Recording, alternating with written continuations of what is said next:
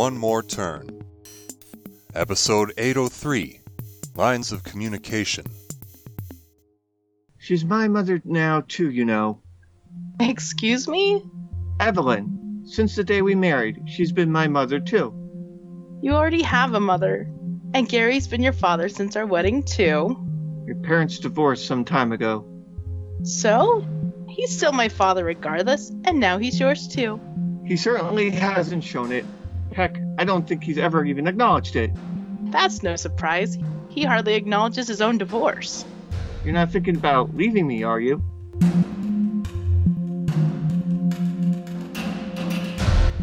Where is this sudden insecurity coming from? Manipulation was one of the traits Hudson found most attractive in you.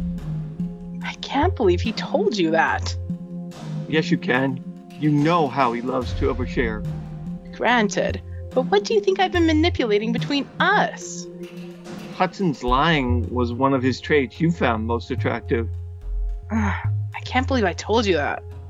But what do you think I'm lying about? While you're spending more time here than at the campaign office with Evelyn, you told me that as her manager, you needed to be seen with her as much as doing things for her. It's the reason you dragged us back down to town after you accepted her offer to be her... Two things. First... Only 8 more to go to match an infamous Riley top 10. Congratulations, Carson. You've won this one. You've pissed me off. And then some.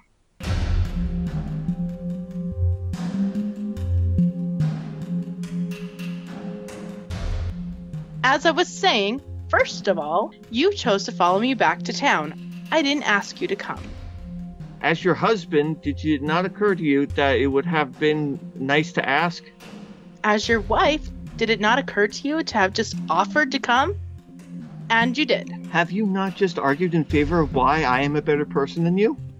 I can't think of anyone, myself included, that thinks I'm a better person than you. Period. Are we still having an argument or not? I'm confused. Is this how Riley feels on a regular basis? Well, making fun of Riley is the only tolerable way to talk about her. I'll grant you that.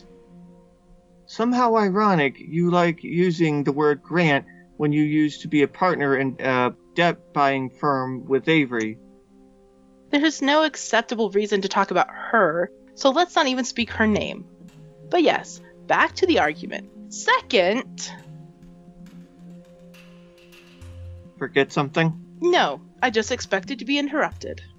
Like how Avery interrupted you and Hudson that one time? And who do I have to thank for telling you that? Oh, Hudson, right? Again, more oversharing? It's his specialty. And your specialty is playing the victim of circumstances. You sure Riley kissing you didn't do something for you back then? It's starting to seem that our specialty is finding extraordinary ways to hurt each other. We were never like this when we were younger and dating.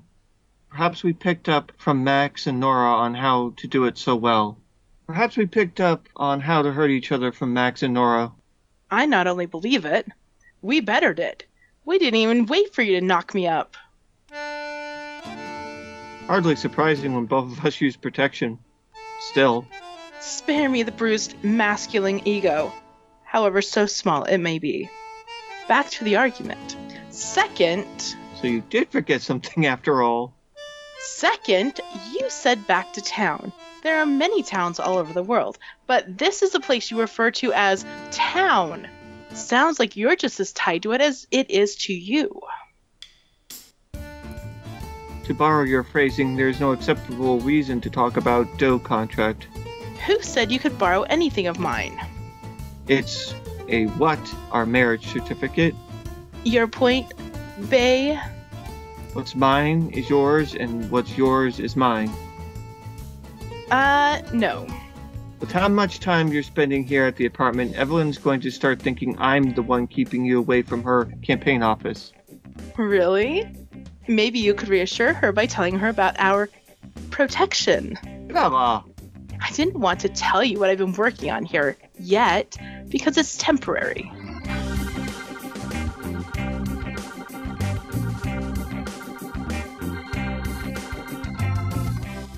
What is? My lawyering. Still doesn't sound like a thing. Wait, what is it that you are acting as a lawyer for? I shouldn't tell you. I don't think I could survive another disbarment challenge. 2 things. First, Clever Dick. not so because my name's not Dick. Now, as I was saying, first, Yes, so, your middle name is Richard. Don't deny it. I have a senior marriage license. with any luck, you can secure a longer gig with Evelyn if she becomes mayor. You do know my agreeing to be her campaign manager was more about helping lessen the likelihood that Pedro would lose not having her win, right?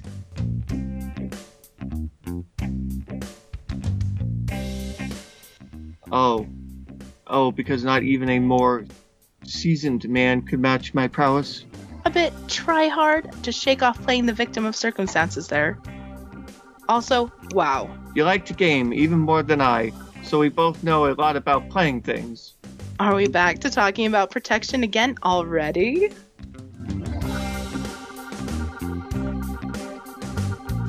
Second, you really should be asking yourself if you want to tell me or not. Why is that? If you don't, then that'll reinforce my feelings of insecurity and abandonment. Not playing the victim short-lived, huh? I thought Caleb was the man-child. If I'm going to be accused of something, might as well be guilty of it. Speaking of guilt, Okay, I'll tell you. But then you're going to help me decide if it's worth the risk of telling a certain somebody else in return.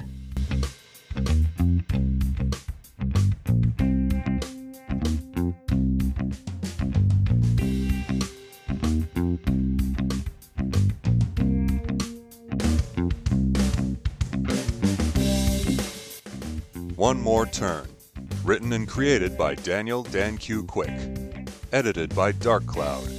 Directed and produced by Daniel Dan Q. Quick. Characters in order of appearance. Carson, voiced by Scott Alphashard Dirk. Bella, voiced by Annalie Cardamandua Barney.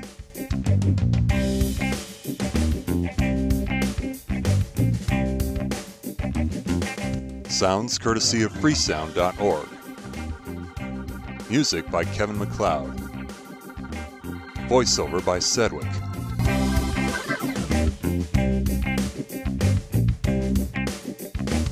Visit the One More Turn website at onemoreturn.net. Copyright Civilized Communication at civcom.net.